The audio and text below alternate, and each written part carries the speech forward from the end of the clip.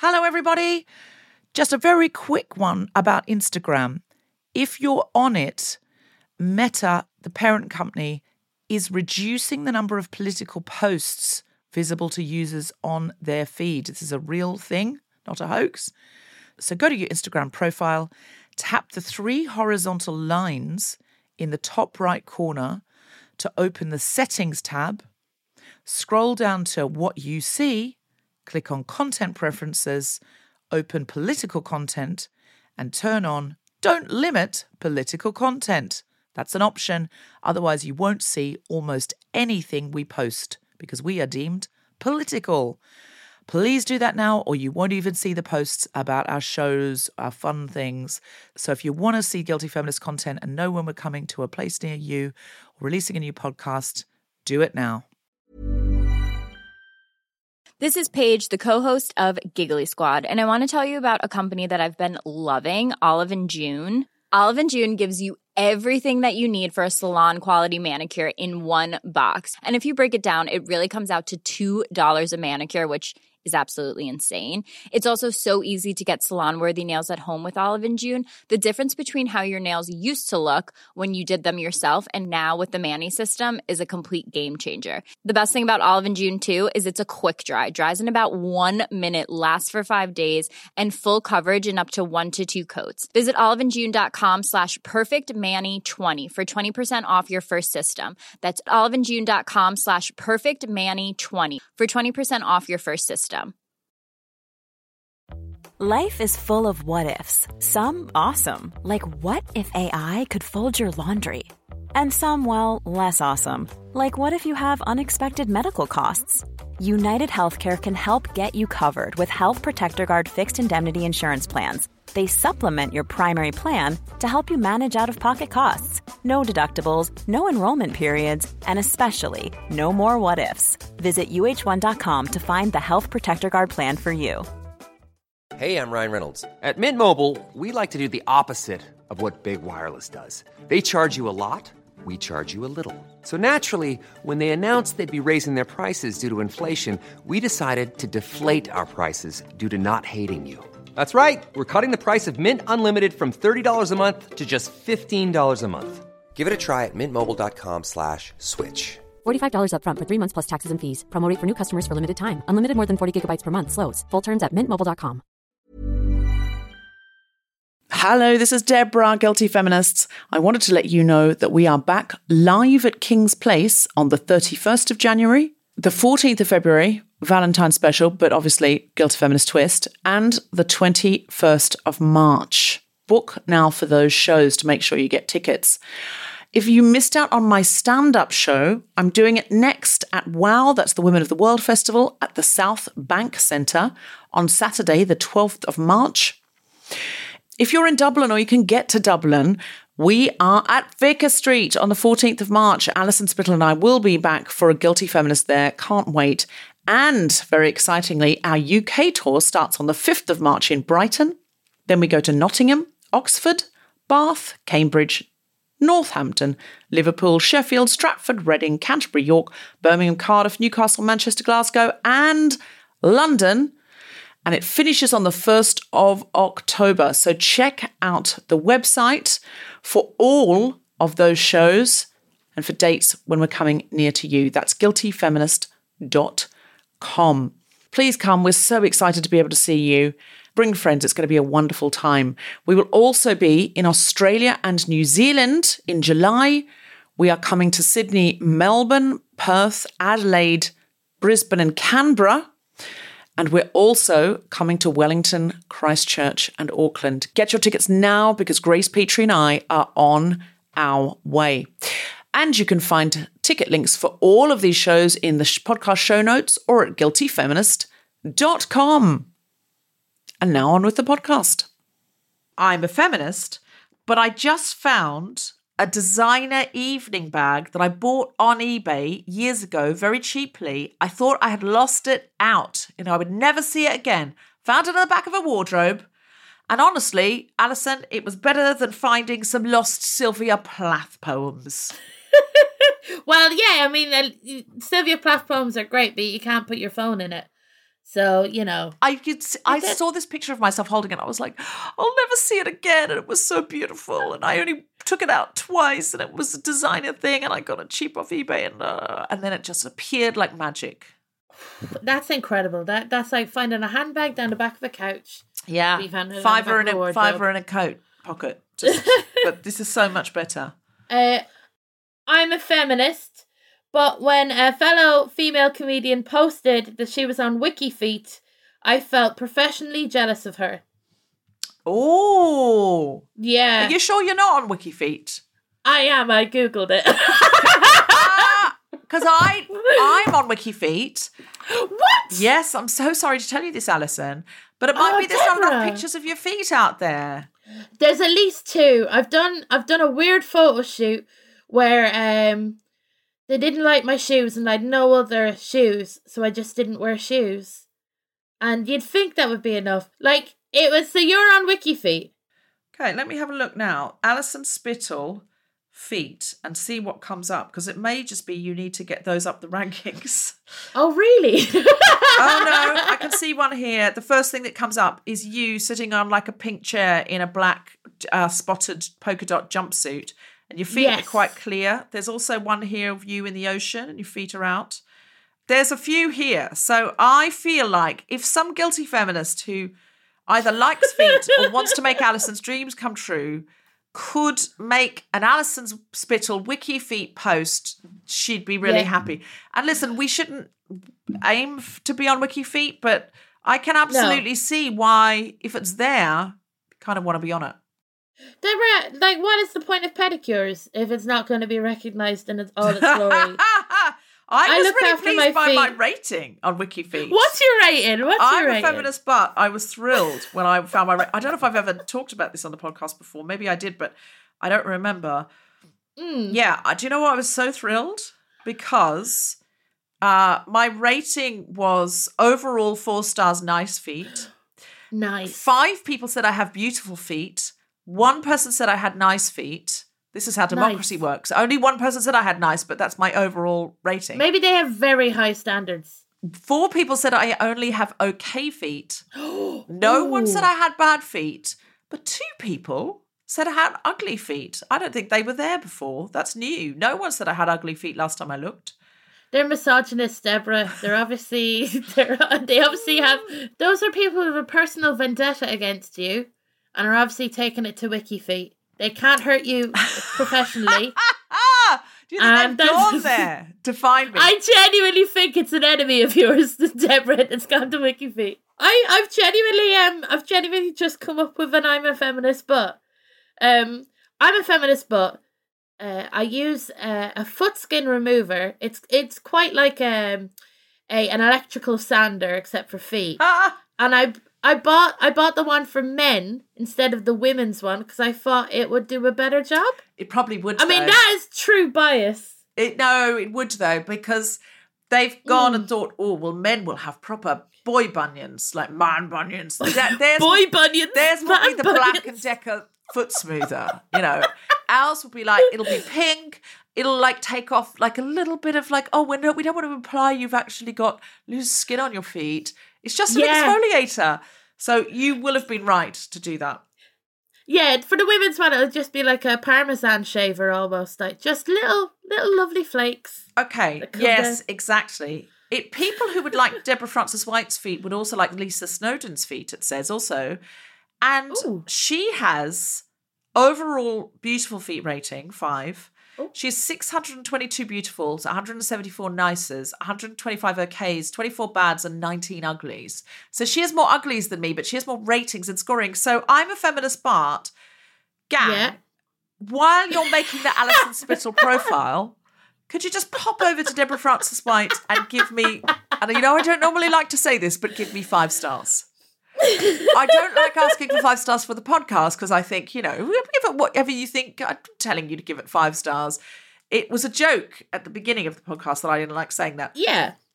But now for the feet. For my feet, I'm going to just go out and go, don't even bother looking at the pictures, gang. I need to put more pictures of myself with my bare feet on my Instagram, clearly, because Lisa Snowdon's got hundreds of pictures of her feet. I've only got 2 pictures. So people might think, well, I don't really know. I can't really see very well. So Alison and I will do some posting of our feet on Instagram this week. If you will make us a profile. I want more 5 stars. I'm happy with 4s or 5s, honestly. I'm not fussed. But like 4s or 5s. I don't want okays because that's worse than bad or ugly almost. It's like, yeah, it is, okay. yeah. And indifference to your feet is very bad. I'm not interested in that. But I don't want anyone to say my feet aren't ugly. Shut up. Like, anyway. We'll get a ring light. It'll be beautiful, Deborah. We'll make a whole foot photo shoot. It'll be amazing. If you think my feet are ugly, just don't go on, honestly. Just don't go on. If you are a sworn enemy of mine, I don't think I've got enemies, but Alison thinks I have, then don't go on. But if you are someone who thinks, Deb's fine, she's nice, we like her, she does her best, she tries hard, we should give her a high foot rating, then please just, while you're there, pop in 5 stars. That's all I'm saying. Yeah. That would be incredible. That would be incredible. You might need to join WikiFeet in order to post on WikiFeet. Don't let that put you off. They don't contact you. There's no spam from WikiFeet. Are you sure? Are you sure you won't be like unsubscribed? There's just like... This is the worst confession I've ever made, but I'm a feminist, but I might have joined to rate myself. I had to join to rate myself. I needed to, so one of those 5s is me. One of those 5s is me. Have you rated anyone else? No. Welcome to the internet. I'm a feminist, but I was delighted to read in our guest's book today, and our guest is the wonderful Eliza Reid, that her response to her husband running for president of Iceland was, now I need to wash my hair every day and look presentable. That's true, though. That is a scary thing about being like in any kind of public life. Is I remember once I did an interview, and the person, I think they were filling time, and I really respect them, and I think they're great and everything like that. Like, the person was great. But they mentioned that I wasn't wearing makeup during the interview, and I was like, wow, that's a thing that I didn't think would come up. You know what I mean? And so it's after that, have you always worn makeup for interviews? Nah. I thought that was going to be the story, and I was going to be like, no, strike back, Alison Spittle. So I'm thrilled that you held your own there. You don't have to wear makeup for interviews. I just presumed that person had a word count that they had to get to. And like, you know, I'd be in the same position. I used to, but honestly, the pandemic lowered my standards so much. I think... Really? Yeah, I went on television in a pyjama top that didn't really look like a pyjama top. On proper telly. Didn't look like it looked like a shirt. Shut up. It was fine. Great. I honestly would never have thought of going on TV without full makeup and everything. But there were times when I just did a bit of eyeliner, and I wear my glasses because I think they're like a face shield. They're face armor. Yeah, they're beautiful. It's like face jewelry. Like, people do always talk to you about your glasses. So, yeah. I do feel that it's one good thing to come out of this whole thing is that our standards are lower. You know? Our cosmetic standards are lower, and I think that's a good thing. Yeah, you're lucky I'm here. I'm a feminist, but I was listening to this amazing feminist audiobook that got me so het up and so sad and so angry and agreeing with them on everything that it was too much for me, and I went straight into an ice cream shop and bought an ice cream because I couldn't handle the truth. Like, I love feminism. I love learning about feminism, but sometimes it's very hard and I just want to stop and eat an ice cream. Like, that's how I feel about it. I am absolutely sure that feminists sometimes need ice cream because the patriarchy has robbed us of so much else. Genuinely, I can't hear about assault statistics without just reaching for a Ben & Jerry's. I really, I can't do it. I feel like it would be better if the ice cream was by 2 women. What's the female Ben & Jerry's? I don't think you should be reaching for 2 men. And I hear that Ben & Jerry's are very nice men and they get on board with all the causes, and they do stunts all the time. Like they said in Australia, you couldn't have 2 scoops of the same ice cream until there was equal marriage. Wow. And a lot of anti-gay marriage Australians were furious with Ben & Jerry's because they'd go in and I'll have 2 scoops of chocolate. They're like, you can't. You can only have a scoop of chocolate and a scoop of, fish food or strawberry or one of the Ben & Jerry's flavours, like, sofa wax or whatever they're called. Sofa wax? There's none of those sofa wax. You know what I mean. They're called weird things. And I do. They were like, no, you can't have that. And homophobic people got very angry and said, well, we're not supporting Ben & Jerry's anymore. And they went, please don't. So I think Ben & Jerry's are great. I think if you are going to support two male ice cream makers, Ben & Jerry's are the one to support. Right. But if you could find a Benjamina and Jerry's with a G, what about Jen and Jerry's? But Jerry's with a G, like Jerry from Succession. Jen and Jerry's. Jen and Jerry's, we need to get Jerry Halliwell and let's see who else is there. Who is the Jen? Jerry Halliwell and Jennifer Aniston could team up on an ice cream. Or Jennifer Lopez. That ice cream? Yeah, Jennifer Lopez and Jerry Halliwell. It'd be beautiful. Do you know what? Ben and Jerry's are so progressive. If we went to them with this and we said, you need a flavour called Jen and Jerry's. You think they'd go for it? Yes. And we wanted for International Women's Day. International Women. Let's put in what ingredients would we have? Like men's tears? Would that be a legit? I'm kidding. That's a joke. Yeah. The raspberry swirl could represent the blood of the patriarchy, that kind of thing. Oh, Deborah, talking about the blood of the patriarchy in Eton, I went to do a wonderful gig for Bloody Good Period charity, and they had some waffles that were available. And the waffles were shaped like penises and vaginas, but it was all covered in raspberry sauce. And I won't lie, I ate the penis. I didn't care much for the vagina because they also had sprinkles on a vagina. And it was just that bit too much. We are not going to do better than that. And now, on with the podcast. Yeah. From a variety of bedrooms and kitchens via Zoom, the Spontaneity Shop presents The Guilty Feminist with me, Deborah Francis White, guest co-host Alison Spittle, and our very special guest, Eliza Reid, talking about getting on with the job. Woo! This is The Guilty Feminist, the podcast in which we explore our noble goals as 21st century feminists and the hypocrisies and insecurities which undermine them. I'm Deborah Francis White, with me is Alison Spittle, and we're talking about getting on with the job. Well, today, Alison, our guest, who we're soon to introduce, has had to get on with the job of being First Lady of Iceland because her husband became president. But Iceland is the best country in the world by all the metrics that they do to live as a woman. So firstly, you're got this kind of odd job where you're like somebody's wife, but of course you can do something with that opportunity because you have a platform, you have access to funds, and you can direct things. So I'm very interested to see how she's gotten on with that job, because she's just written an excellent book that I have had the privilege to pre-read about Iceland. She herself was born and raised in Canada. She herself was born and raised in Canada. I wanted to say she was Canadian, and then I thought, I don't know how she identifies, because she might say, oh, but I'm Icelandic now. So I was going to say Canadian. And then I went born and raised in Canada, and I realised what I'd said, and I was like, Alison will be too polite to point it out. We'll just push on. I know. I mean, who am I to speak about mispronouncing stuff? I just thought we'll blame Canada. Anyway, she came from Canada and then went to Iceland.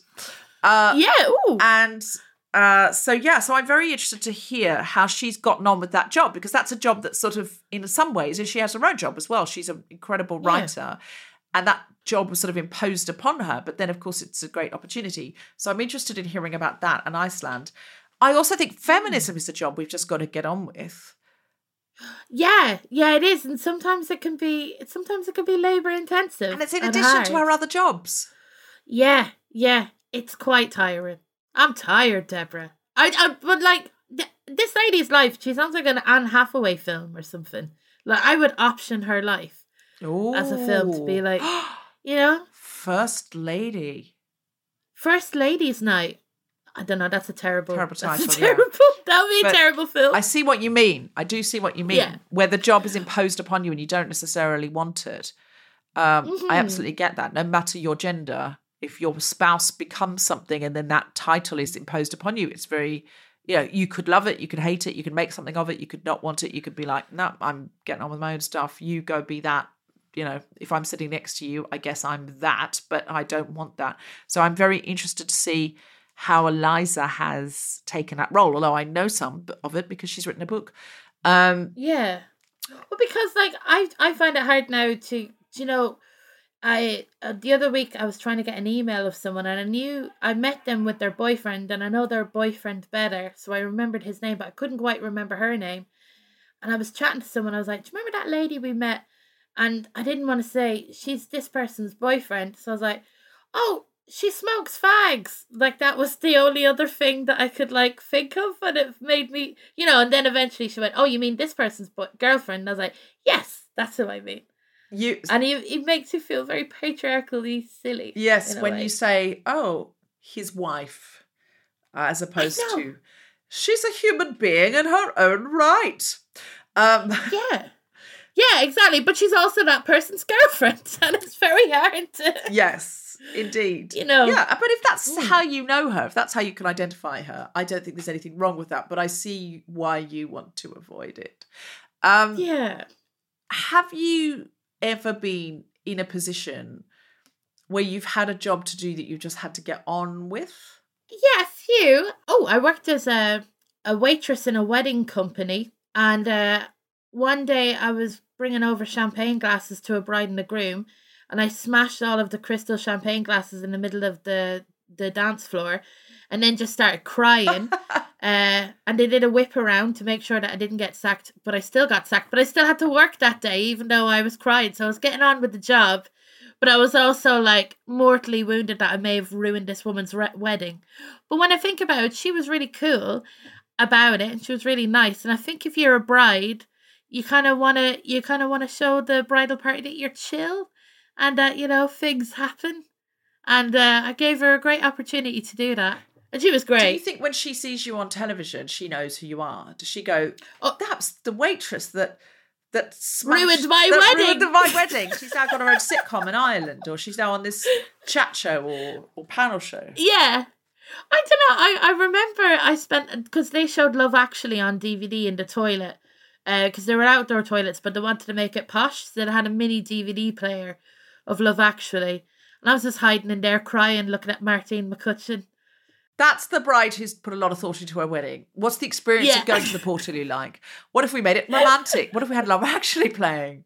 She's really thought about every aspect of her wedding, so she imagined her wedding 50,000 times. That's all I can tell you. And at no point did she imagine you smashing the champagne in the middle of the dance floor.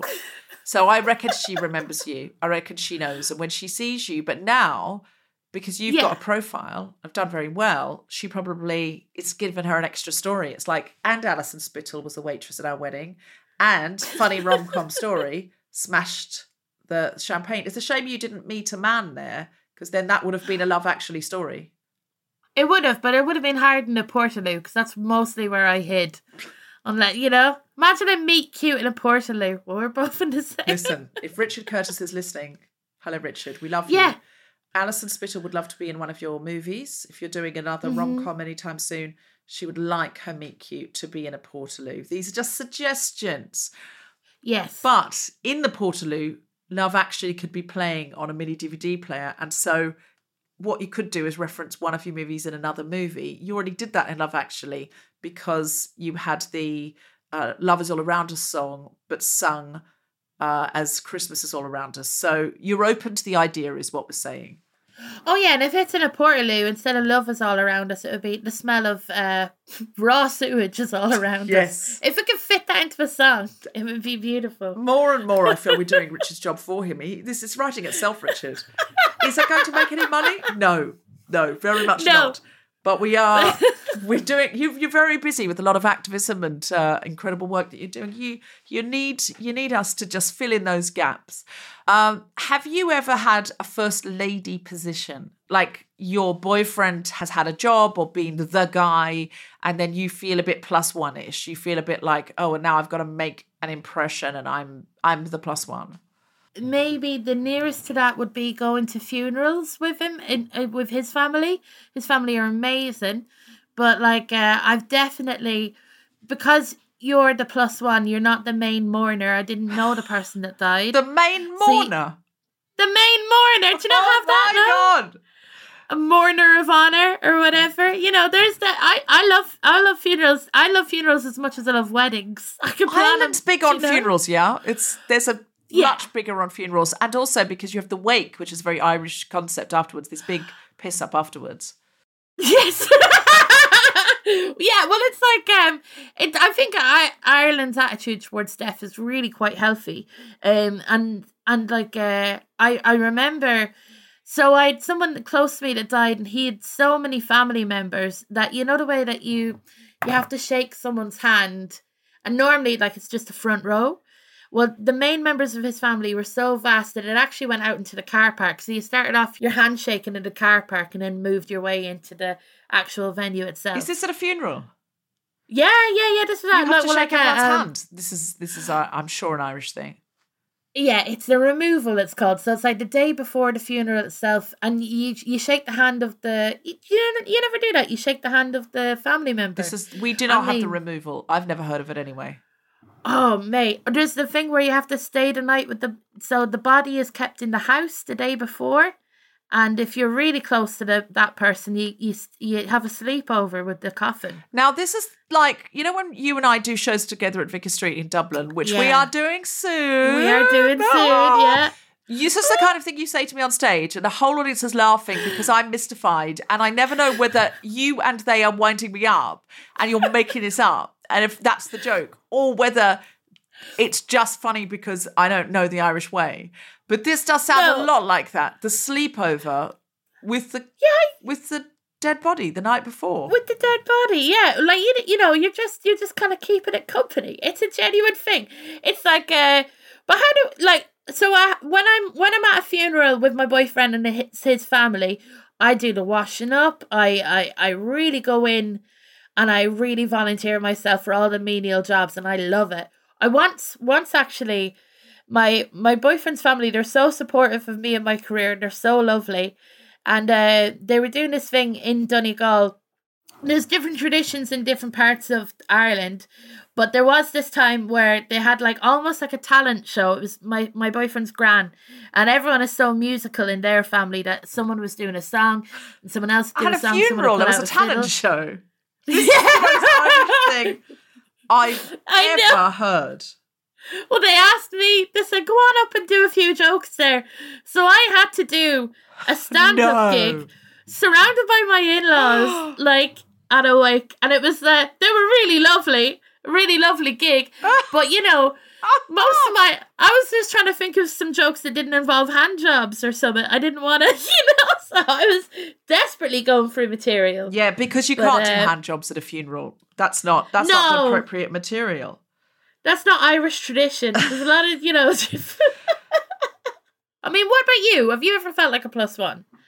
Well, I always worry that Tom is the first gentleman, and that when we do the Guilty Feminist together, people go, oh, and Tom Zielinski. So I don't know that I have been, but I might... Some of the things I read in the book, I might be interested, because I think that the first lady, or the first gentleman... or the first person, the first spouse, I guess, probably has a lot of free reign. People are kind of grateful for what they do. They're not elected, so they're not beholden. I think it might be secretly a great job. So I'm very excited to meet our guest today.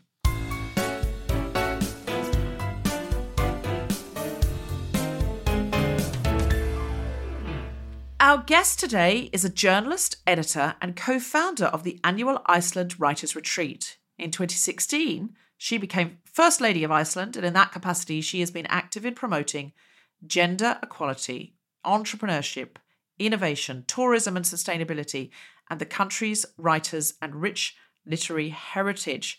Her upcoming book is called Secrets of the Sprakar, Iceland's Extraordinary Women, and How They Changed the World. Please welcome to the Guilty Feminist podcast, Eliza Reid! Woo! Hello! Hello! So, Eliza, we're so happy to have you on the show. Iceland is thought to be, by all of the metrics, the best place in the world for women to live. Is that true? That's what people say. We've topped the World Economic Forum's Global Gender Gap Index for the past dozen years now, but I don't think you'll meet a single person in Iceland who says that means that we have achieved gender equality or are there. We're just the closest, but we're still a ways away. I mean, that makes sense.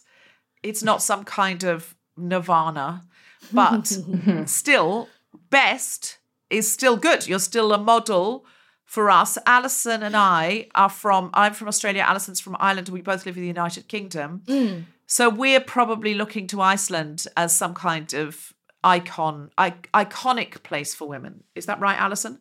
Oh, absolutely. That and the spas. I'm sure like it's a nicer place to live for women if you can have a hot bath occasionally.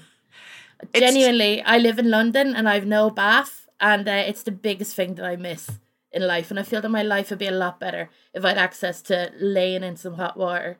I presume that's what happens, is it? Alison, you can come round to mine and have a bath. I feel that would be like pushing the boundaries of our friendship, Deborah. No, I'd love that. I'd love that. In fact, I'd set it up for you. I'd run the water. I'd put a candle. I could put some nice bubble bath in there for you. Next time you come round, I'm going to set it up with a robe and everything. But Eliza is a busy woman. She's not here to fantasize about our bath times. So I want to come to you, Eliza, and say I'm fascinated by the title of your book. I've had the privilege and pleasure of having a sneak peek because it's not out yet. And so I've been sent one of those downloadable ones. So I've looked through it and read some of it. It's so interesting. Could you tell the listeners what the secrets of the sprakar mean? Absolutely. So sprakar is a very old and obscure Icelandic word that means outstanding women. And when I was thinking of the title for the book, I wanted to kind of evoke like that Danish word hygge that we kind of introduced that means coziness. I wanted to introduce English readers to an Icelandic word that we didn't have in English, and found this word sprakar, outstanding women. And it was pointed out to me afterwards, which I think is a good thing, that if you think in English, this is an Icelandic noun that describes only women. And if you think of the English language and are trying to think of words we have in English to describe only women, there aren't too many that are positive. I actually can't think of any. And just the fact that this word exists in Icelandic, I think says something about gender equality. That is so true. That's never crossed my mind. I think in English we tend to add a little twist to the end of a word to make it somehow diminutive. So we have the word comedian. You and I are both comedians, but then some people say you're a comedian, and it's a bit like saying you're a lawyerette.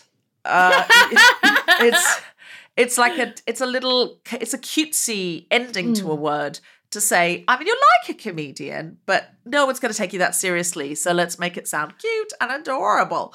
And so I really like the fact that there is this word in Icelandic that is like remarkable women. Is there an equivalent for remarkable men, Eliza? That's what I need to know.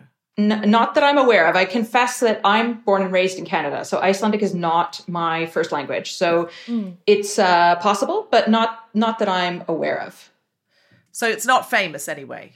It's not famous. Now, this word sprakar wasn't famous either in Icelandic. It's an old word that I've kind of tried to bring back again to the vocabulary. So I think, in English too, we like to absorb a lot of words. So Icelandic gave English the word geyser and berserk. So I feel like we should also give English sprakar.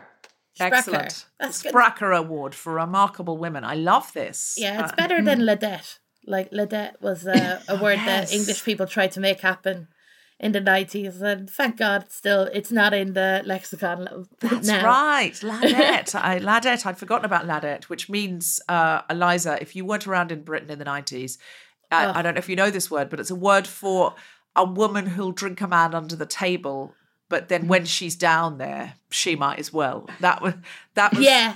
That's not the official definition. I've just made that up, but it basically is. It's a very triggering word, Deborah, isn't it? It's a triggering word, ladette. Yes, and again, it's a bit like lawyerette. It's like she's a lad, but doesn't she look good in a miniskirt? Doesn't she have a wig? Well, that type of lawyerette to me would be like just maybe a longer wig or something like that. Yes, exactly. And it's, it's like that those words, as you said, like lawyer and lad are the main normal words, quote unquote. And then the female versions are the abnormal default added on words. There's very few of those words the other way around. The only one I can think of is widow and widower. So the widow is the female and the widower. And that's because a woman being widowed was a much bigger problem because women were not allowed to earn their own money and were owned by men. So it's not a great one to have the central ownership of. I'm loving this podcast so far. I'm just going to make faces constantly going, wow, my mind is being blown. What were your impressions of Iceland when you got there? Was it clear that there was gender equality and these other sorts of equalities were on the agenda? Mm-hmm. Well, I moved to Iceland in 2003, and between living and growing up in Canada and living in Iceland, I spent several years in the UK, actually in the prime Ladette years, really. What years were you? Late Because you went to Oxford, didn't you? Mm-hmm. So I'm in 1998 to 2003. We were at Oxford together. I was there 97 to 2000. So we'll have to take this offline and have a discussion. Oh my God. I read today you were at St Anthony's, but I didn't know we were there together. I was at Harris Manchester and Matt Hancock was there with us. Now, Eliza, do you know who Matt Hancock is? Have you ever heard of him? No. Okay, so he's not famous outside the UK because there's no reason he would be. But he was our health secretary at peak lockdown in COVID. And he had an affair. With somebody who he was at Oxford with, who now was working as a special advisor, even though nobody really knew why she was in that position. No one could really figure it out.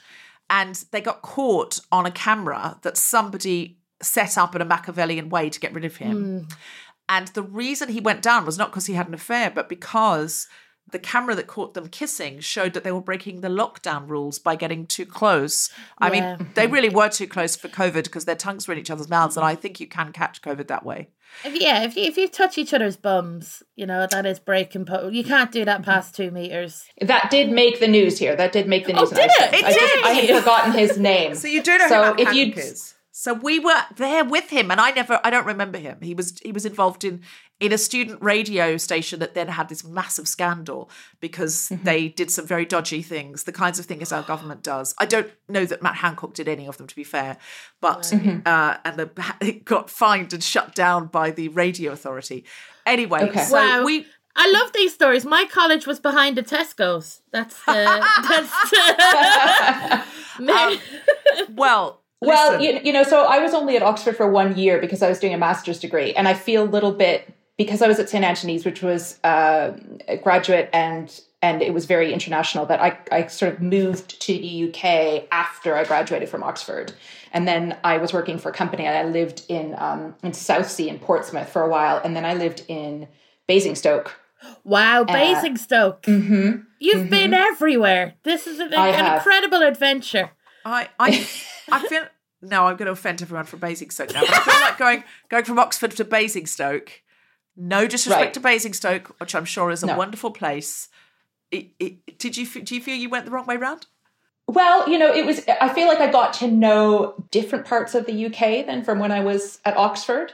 But it was the time, when Heat magazine was launched. So I used to read Heat sort of voraciously, and Big Brother was launched for the first time, and then and The Office. So, and Basingstoke also has a lot of roundabouts in the way that, where was The Office? Was it in Slough? Milton Keynes, Slough. That's right. Yes, so Slough. I felt like it was quite similar in some senses. So I would watch The Office, and then I would feel kind of like I'd been working also into the evening on the Monday evening. And then I remember binge watching EastEnders one weekend. Wow. Because I thought, everybody would talk about it. And I had no idea, who Mel was and who Phil was and all these. So I kind of just made myself get into it so I could have the conversations. I feel that you were in Britain during the pinnacle of Britain culturally, and there's nothing.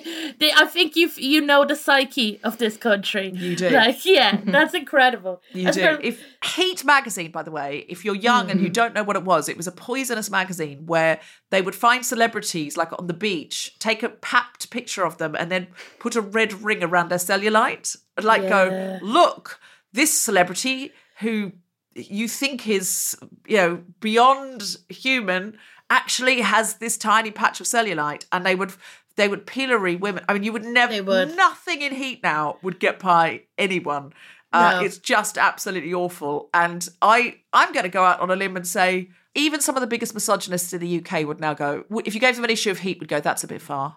Definitely. It would have pages where it go, look at this weather lady and her audacity to sweat for her clothes. What a disgusting human being. How dare she have I can't believe that we are talking to a legit politician, about Heat magazine. This is amazing. We got onto it because you asked me, if it was different when I moved to Iceland. If that was different than growing up in Canada, but I had this period in the UK, which I loved living in the UK, and there's lots of wonderful things about it. But I also maybe when it comes to gender equality, I saw things even more starkly, I think, than when I moved to Iceland, because I was less often, confused for the secretary in meetings or yeah.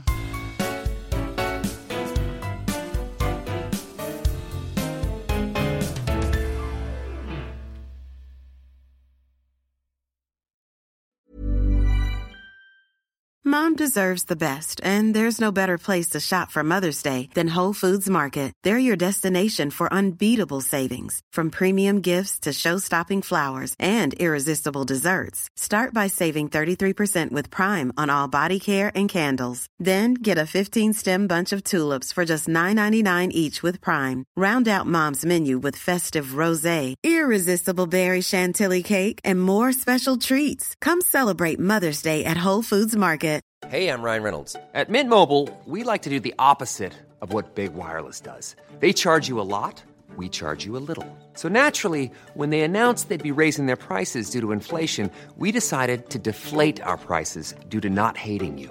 That's right. We're cutting the price of Mint Unlimited from $30 a month to just $15 a month.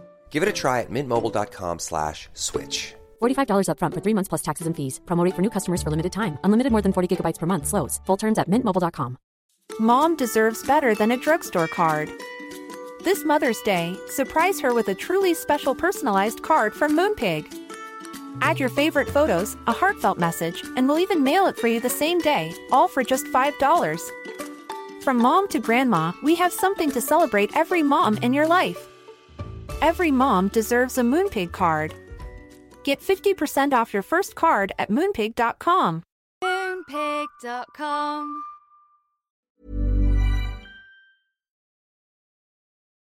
How is it, can I ask, being a first lady? Because that whole idea of that feels problematic for a feminist. And I read the article that you wrote in the New York Times where you said, I'm not my husband's handbag.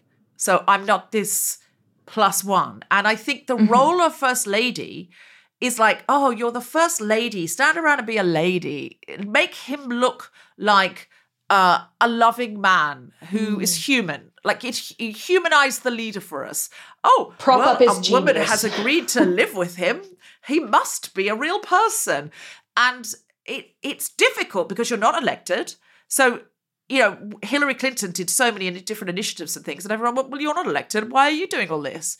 Then obviously not a fan of the last First Lady of the United States of America or her husband, but she got pilloried for not doing enough. Where are you? Why are you not out there doing stuff, changing lives? That role, I think, is laden with difficulties, whereas I think a lot of the prime ministers' wives or husbands in the United Kingdom, they're just sort of expected to get on with their job. Like, you never see them, you never hear from them. Like, I suppose the most famous one of recent times was Sherry Blair, but she was off being a lawyer. She was like quite high profile, but she wasn't like standing near her husband. Can you tell us about the burden of that role and the advantages of that role, if any? I mean, absolutely. As you said, there's a lot of expectations, but because there is no handbook or rule book, you can also kind of mold it the way that you want it to be. To give you a very quick little lesson in Icelandic governance, in case listeners aren't completely familiar with that.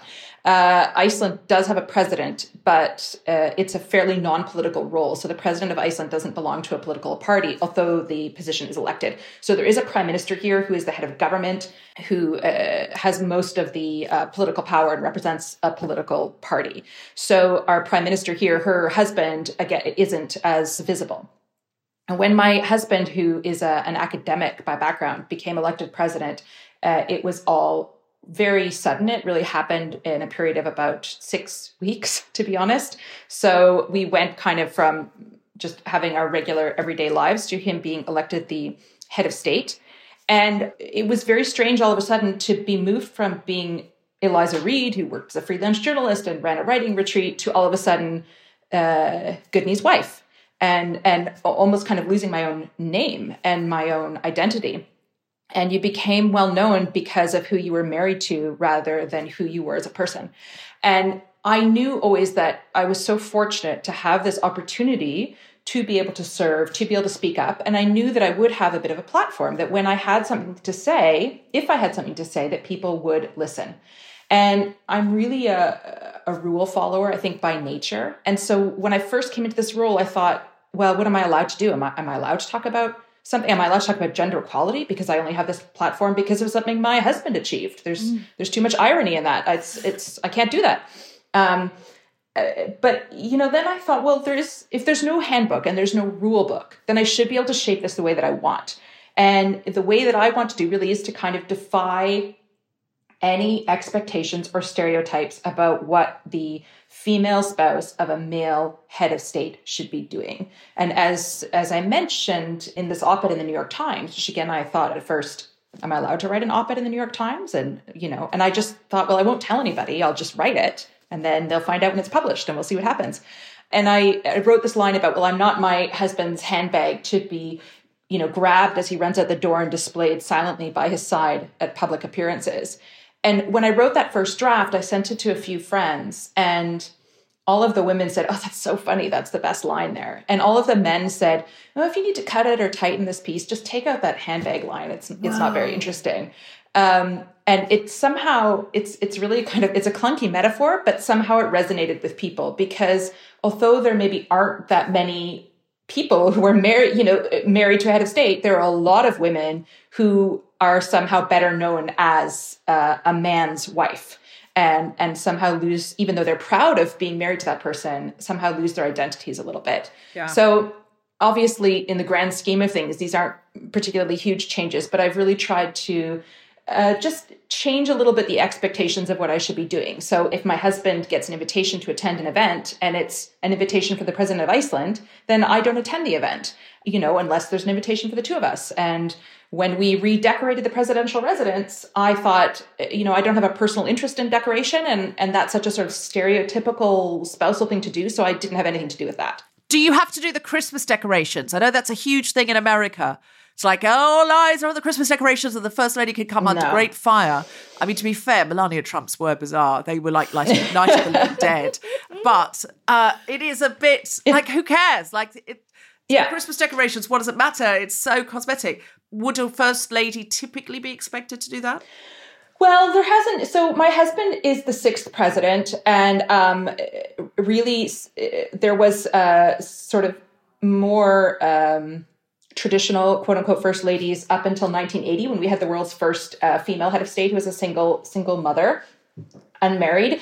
And then, so there haven't been quite as many examples for this, but I always look at this role, because there is no handbook, I don't have to do anything, quote unquote. So if I loved Christmas decorations, then I would probably do the Christmas decorations because I enjoy it. But I look at everything as a choice that I get to make myself as to whether or not I want to take part in it. See, I'm a feminist, but if I were First Lady of anything and they gave me a decorating budget, I would be like, you'd love it. Bring in the interior designers to the four corners of my kingdom and have them display their wares before my feet so I may choose.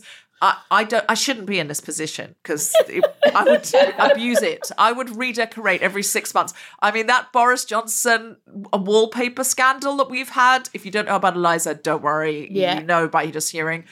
Oh, that'd be the least of anyone's problems. I would be so much worse than that. If I was the First Lady of Iceland, I'd be terrible. I'd put bath bombs in every geyser and stuff. I would destroy the environment, probably.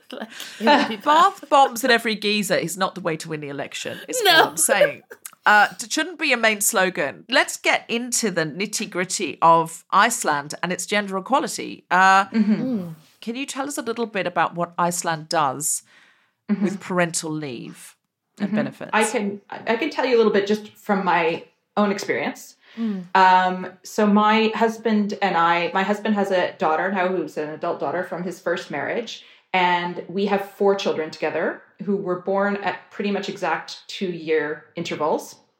This was not an ambition of mine when I was growing up. And we had these 4 children in just under 6 years. And at the time, my husband was working as a lecturer at the university, and I was working as a freelance copy editor and copywriter. And as you can imagine, neither of those is hugely lucrative careers, but we had this large family and we both worked full time, and we were able to do that because of the excellent supportive system for parents here that encourages both parents to be in the workforce. So both parents, when I had the children, there was a 9 months of state paid parental leave, which is sort of on a use it or lose it basis. So one parent would get 3 months, the second parent would get 3 months, and then the third 3 months could be split between the parents as they wanted them to. The idea being that it encouraged both parents to take the leave to which they were entitled. And that scheme has since been expanded to 12 years since I've stopped having my children. 12 years? Sorry, could you imagine 12 months? I was going to say, 12 months. Take the first 12 years of your kid's life off. It's paid for. Don't worry. Listen, I'm all for it. 12 years is probably what it needs. But I was like, wow, that is impressive. No. Yeah. I don't know, but I think I would rather go back to work maybe than be at home with my 4 kids for the 12 years. 12 years with 4 children, it's too much for anybody. Yeah. And then there's really subsidized childcare as well. So, by the time my 4th child was born, I was at home with the baby, taking my maternity leave. And then I had 2 who were in full-time preschool. And then I had 1 who was in the first year of school. And, because there's so much because it's cheap enough to begin with, because there's heavy subsidies for having siblings, even if somebody is already at home on their maternity or paternity leave, they would still have the other children be paying for them to be going to preschool or after school programs simply because of the cost. And that's a big advantage to encourage people to go back to work, and also to encourage fathers to take an active role in the upbringing of their children. That's incredible. But how did that happen? How does Iceland have these conversations? And there's different countries that deal with stuff in different ways. In Ireland, we love a referendum to get abortion rights. It was quite a long process and quite a very public process. But in Iceland, how is that process handled? How do you discuss it as a country? Mm-hmm. I think, if you look at the time right now, I think as a society, we've kind of moved past the tipping point of debating whether something like gender equality is important to try to achieve, and just debating how do we achieve it. So I don't think within the political mainstream you would see, for instance, parties saying, oh, we should cut back on this, or why should we be using tax money to support this? But I think if you look a few decades back, of course, people had to fight for this. And one of the big moments that in relatively recent Icelandic history took place in 1975, when the women of Iceland took, it's called the Women's Day Off, but was effectively a strike that was organized, obviously in pre-social media days, but people just spoke to each other. And they wanted to highlight the differences in terms of pay inequality between women and men. And women said, all right, we're just not working today. And that means that I'm not showing up to be a flight attendant. It means I'm not going to be teaching at the school. It means I'm not going to be a bank teller. It means I'm not going to cook for my family or look after my children. And 90% of the country's women took the day off. And the country shut down, predictably. So, they couldn't run the airplanes. The banks had to close. The schools were closed. All these men were doing work, brought their kids to school. And that, I think, not only showed that the country shut down without women's involvement, but it also kind of inspired women and other people to say, we can really make a difference if we have our voices heard and if we speak up. And that kind of steamrollered into eventually having the world's first democratically elected president, into developing a women's list party in parliament. So we have this party list system. So that just increased the number of women who were sitting in parliament. And they obviously spoke up for issues that were affecting women. But, as those gradually got introduced, then we see, the more gender equal a society is, the more it benefits everyone in the society. It's not a zero-sum game. So the more women that were being involved in the workforce, the more successful companies there were, and the more gender equal the countries are overall, the longer living they are, the happier their populations are. So I think people start to see the benefits for everybody, and that encourages everybody to be involved.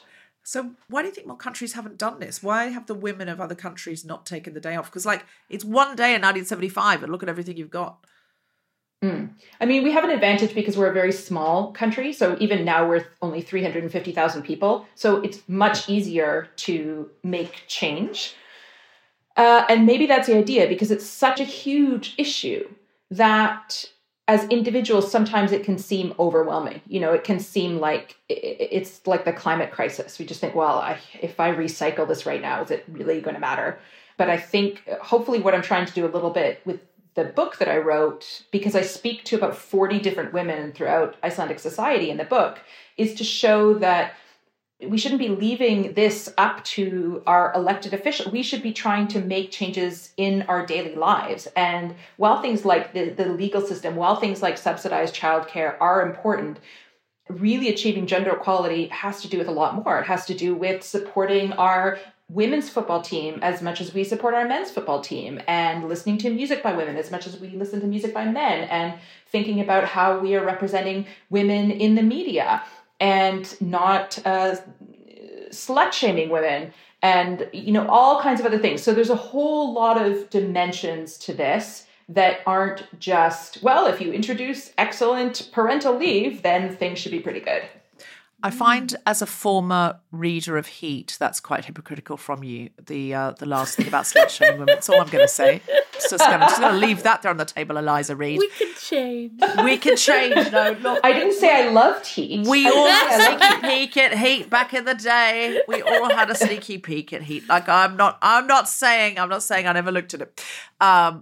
Just jokes. People look to Iceland and they compare their countries to Iceland, and it feels like it's the future. How do you get more rights now that you have a lot of rights, compared to other countries? Is the conversation different? That's an interesting one, actually. Yeah. If you're the best, do men not say, you're in the best place in the world? Mm-hmm. Shut up. Yeah, I don't think so. I mean, and it's a thing that there's no Icelandic woman who's like, yeah, it's pretty good. I'm happy the way that it is. And I think that's the way that we move forward, is by being vigilant. Vigilant sounds like such a tiring word, though, really, doesn't it? Yeah. It's kind of, it doesn't, it's not like the bath and the bath bombs kind of thing. So it's kind of always wearing the gender equality glasses and remembering to leave no group behind. So, in Iceland, for example, I would say 3 areas that we really need to focus on are to do with women in the boardroom. When I wrote this book, there was no women leading any of the companies that were traded on the Icelandic Stock Exchange. There are still more men called Arni who are running companies on the Icelandic Stock Exchange than there are women. It's not a terribly rare name, but nevertheless, we still need to work on better enshrining the rights of non-binary individuals and trans women into law, and trans people. And we have made changes there as well. You can, for instance, in Iceland, surnames, we use this sort of traditionally patronymic, or names where you take a first name and add son or daughter. And now if you have a gender neutral registration, you can actually have the ending bur, which means descendant. So you can use the sort of Icelandic traditional way in a gender neutral way. And a third area, which is really dear to my heart, is women of foreign origin, because there are an increasing number of immigrants in Iceland, including myself, people of foreign origin. And, women of foreign origin do face additional challenges here that people who are born and raised in the country don't face. And, Iceland, like the other Nordic countries, also is victims of what we call this Nordic paradox, which is this idea that there are actually higher reported cases of gender-based violence and domestic violence than there are in many other countries. And that sounds very, wait a minute, you're doing well in gender. Why do you have all these high cases? And part of the reason, we don't know enough, but that could be because there is less stigma attached with talking about situations like this. It could be because there's greater trust with the police. more inclination to report things. It could be that because of the definition of what constitutes gender-based violence and sexual assault might be broader, but we don't know for sure. And obviously any situations are too many situations. And, Iceland continues to be rocked by Me Too scandals all the time. So there's definitely a lot of work to be done here as well. Not trying to be a downer, guys. No, I mean,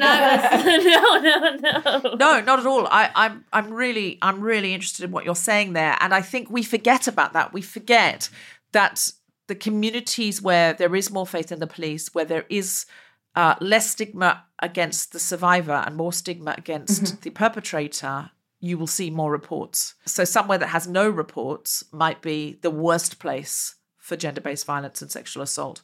But as you say, you don't want any, and the fact that it seems high by any metric is something that you want to combat.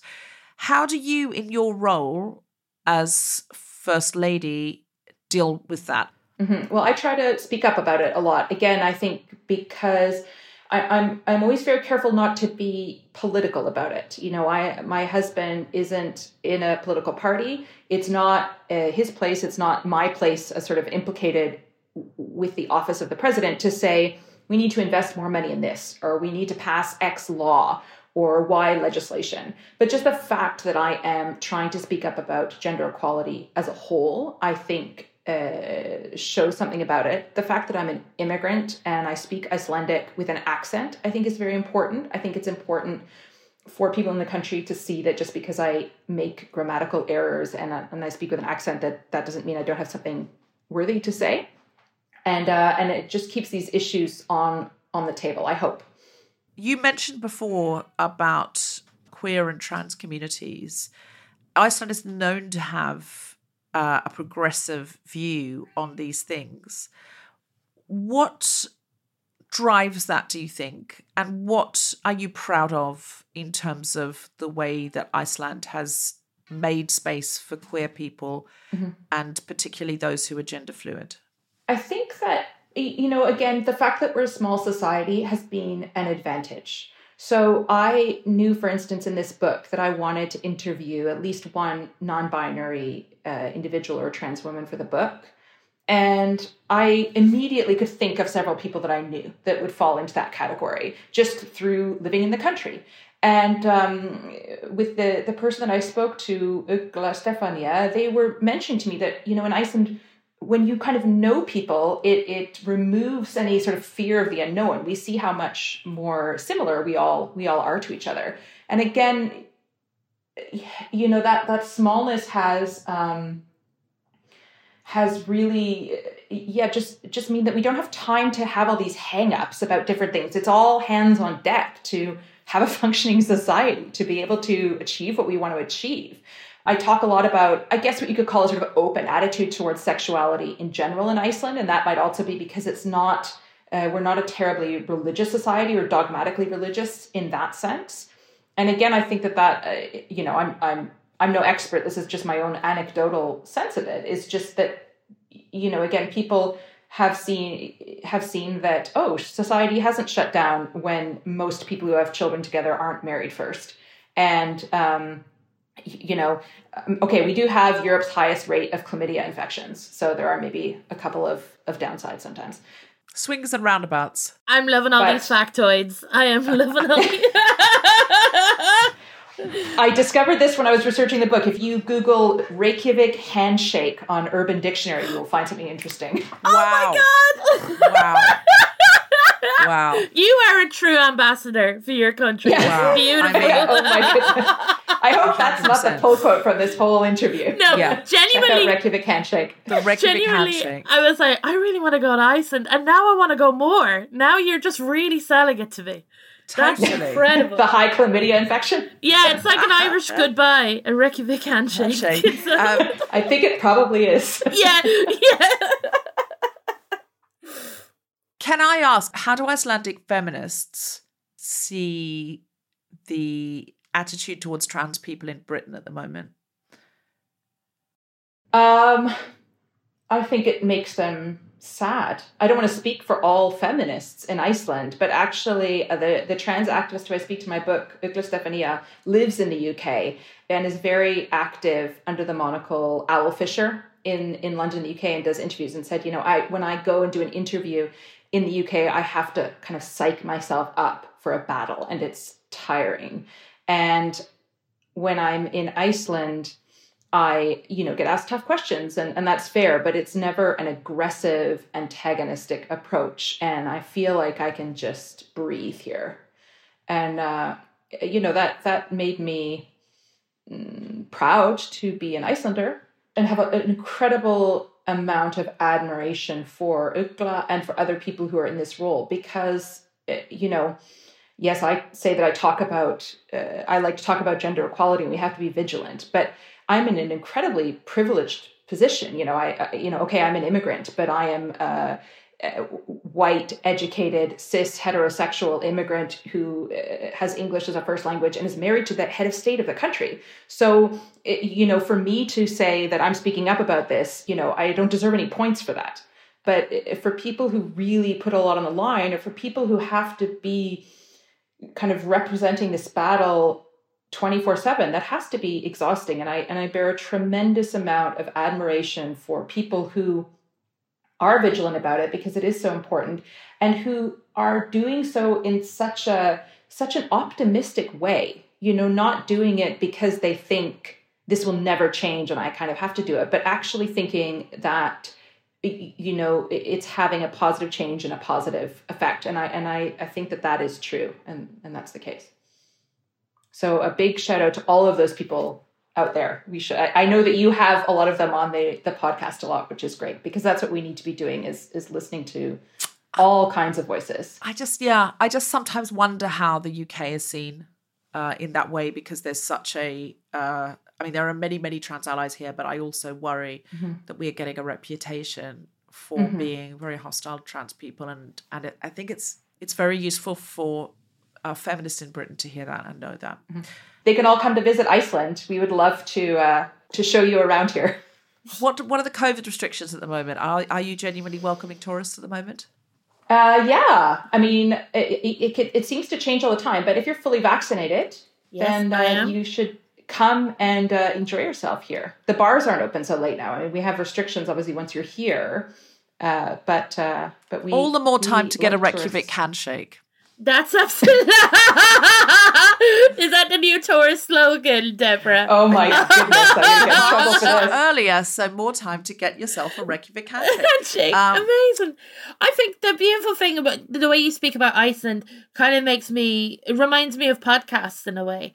When you podcast and when you talk to people that you don't really know or never met before or whatever, you can hear their point of view, and it's no longer scary, or you're no longer curious about it, and it just opens up, and just your country sounds so beautiful, and I'm so excited for this book. And I'm now going to look you up on everything now after. Oh, thank you very much. I'll feel validated. Eliza, finally, for people who are going to buy your book, I would like you to talk a little bit about the sagas within, because you talk about your experiences, you talk about Iceland, your experience in your position there, but the sagas are so interesting. Could you just speak a little bit about them? Absolutely.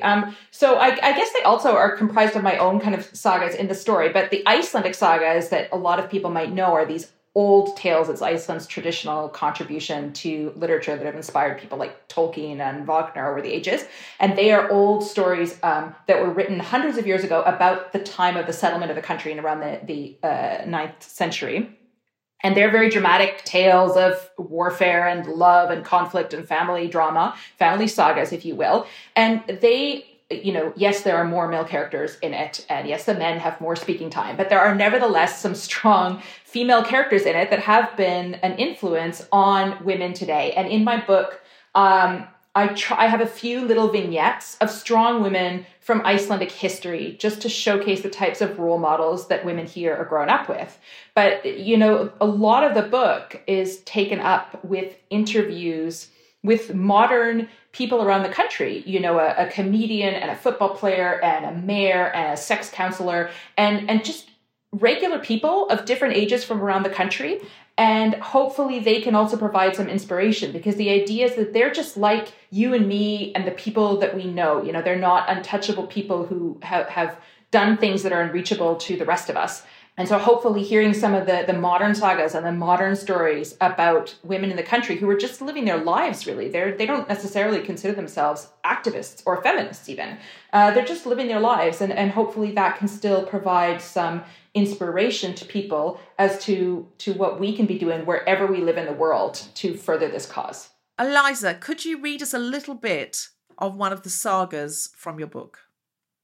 Sure. This is from the first one. It's called the Saga Era Spraki, that's the singular of Sprakkar, who defied convention.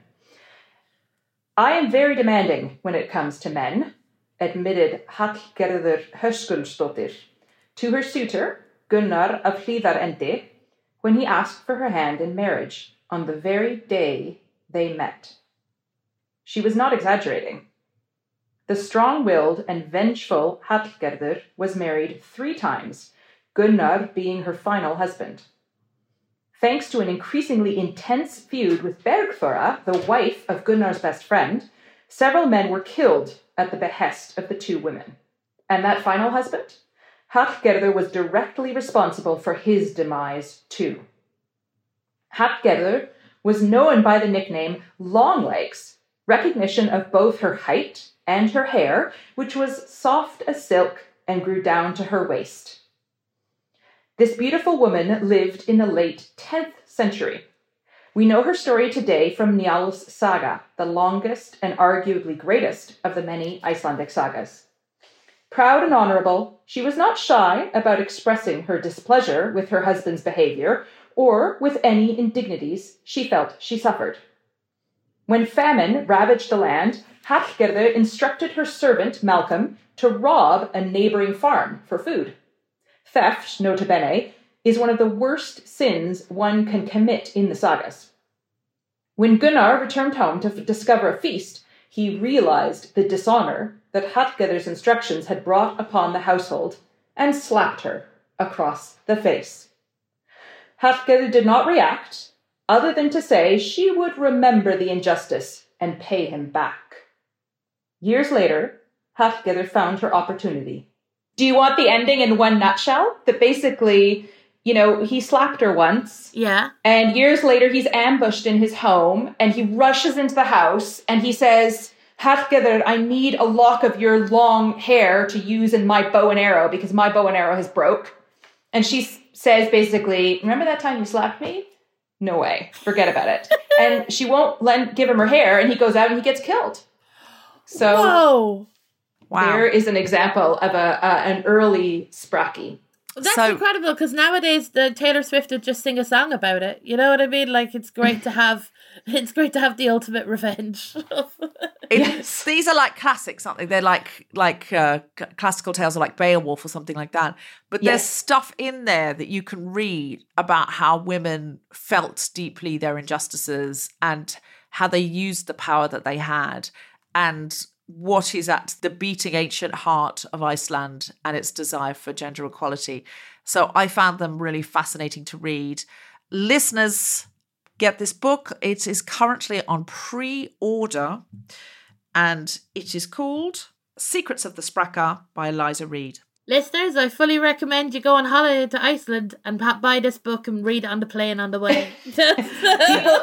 It's published in the UK on International Women's Day, so hopefully people will remember the occasion, although it comes out a wee bit earlier in North America.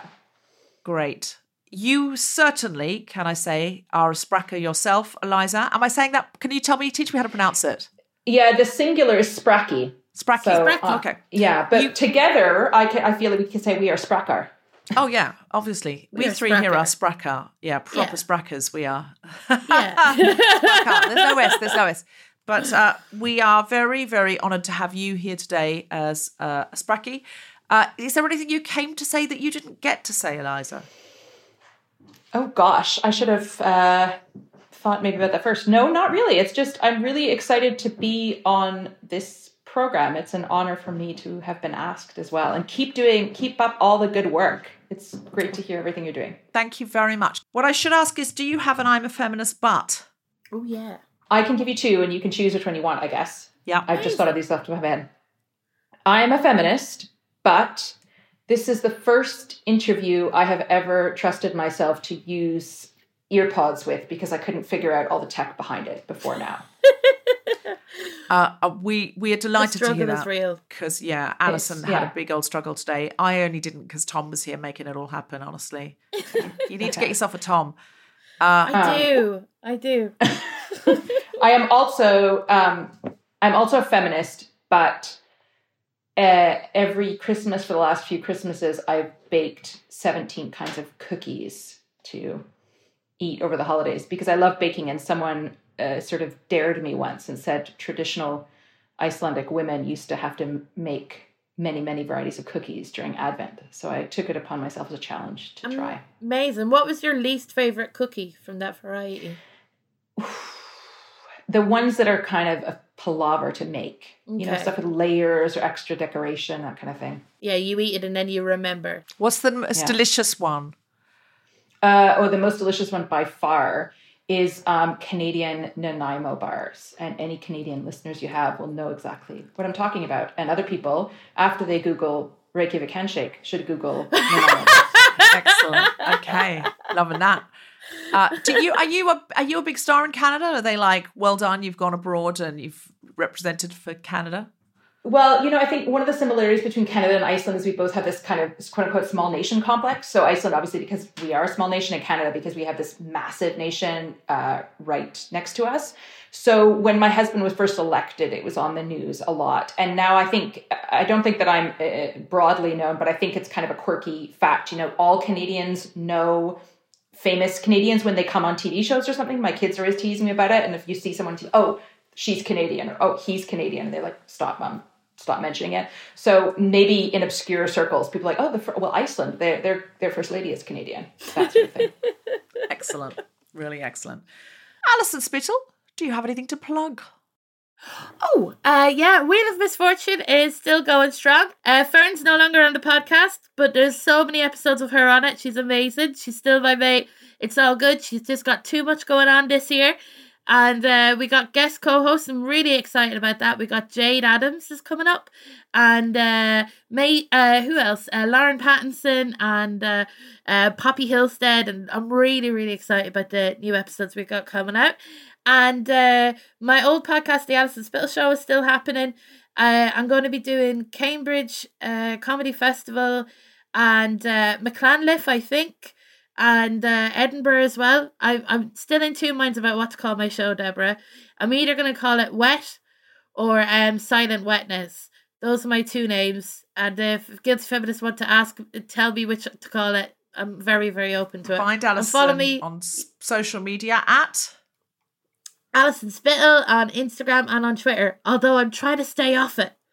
But do find me there. Well, people could always go on and vote what they think the show title could be, and then you could look at it once a week or so and see what everyone's voted for. You could do a poll. Oh, I'm going to do a poll so hard, Deborah. Do a poll so hard. And you can see me and Alison at Vicar Street in Dublin on the 14th of March. Do not miss it. Maybe we'll find some more Irish funeral or even wedding customs that you could tell me about there, because I have found today fascinating. Thank you. Thank you very much, Alison Spittle. Hey, bye. Eliza, it's been absolutely wonderful to have you on. Thank you so much for coming. A big round of applause for Eliza Reid. Woo! Eliza, it was amazing. So good. Thank you so much.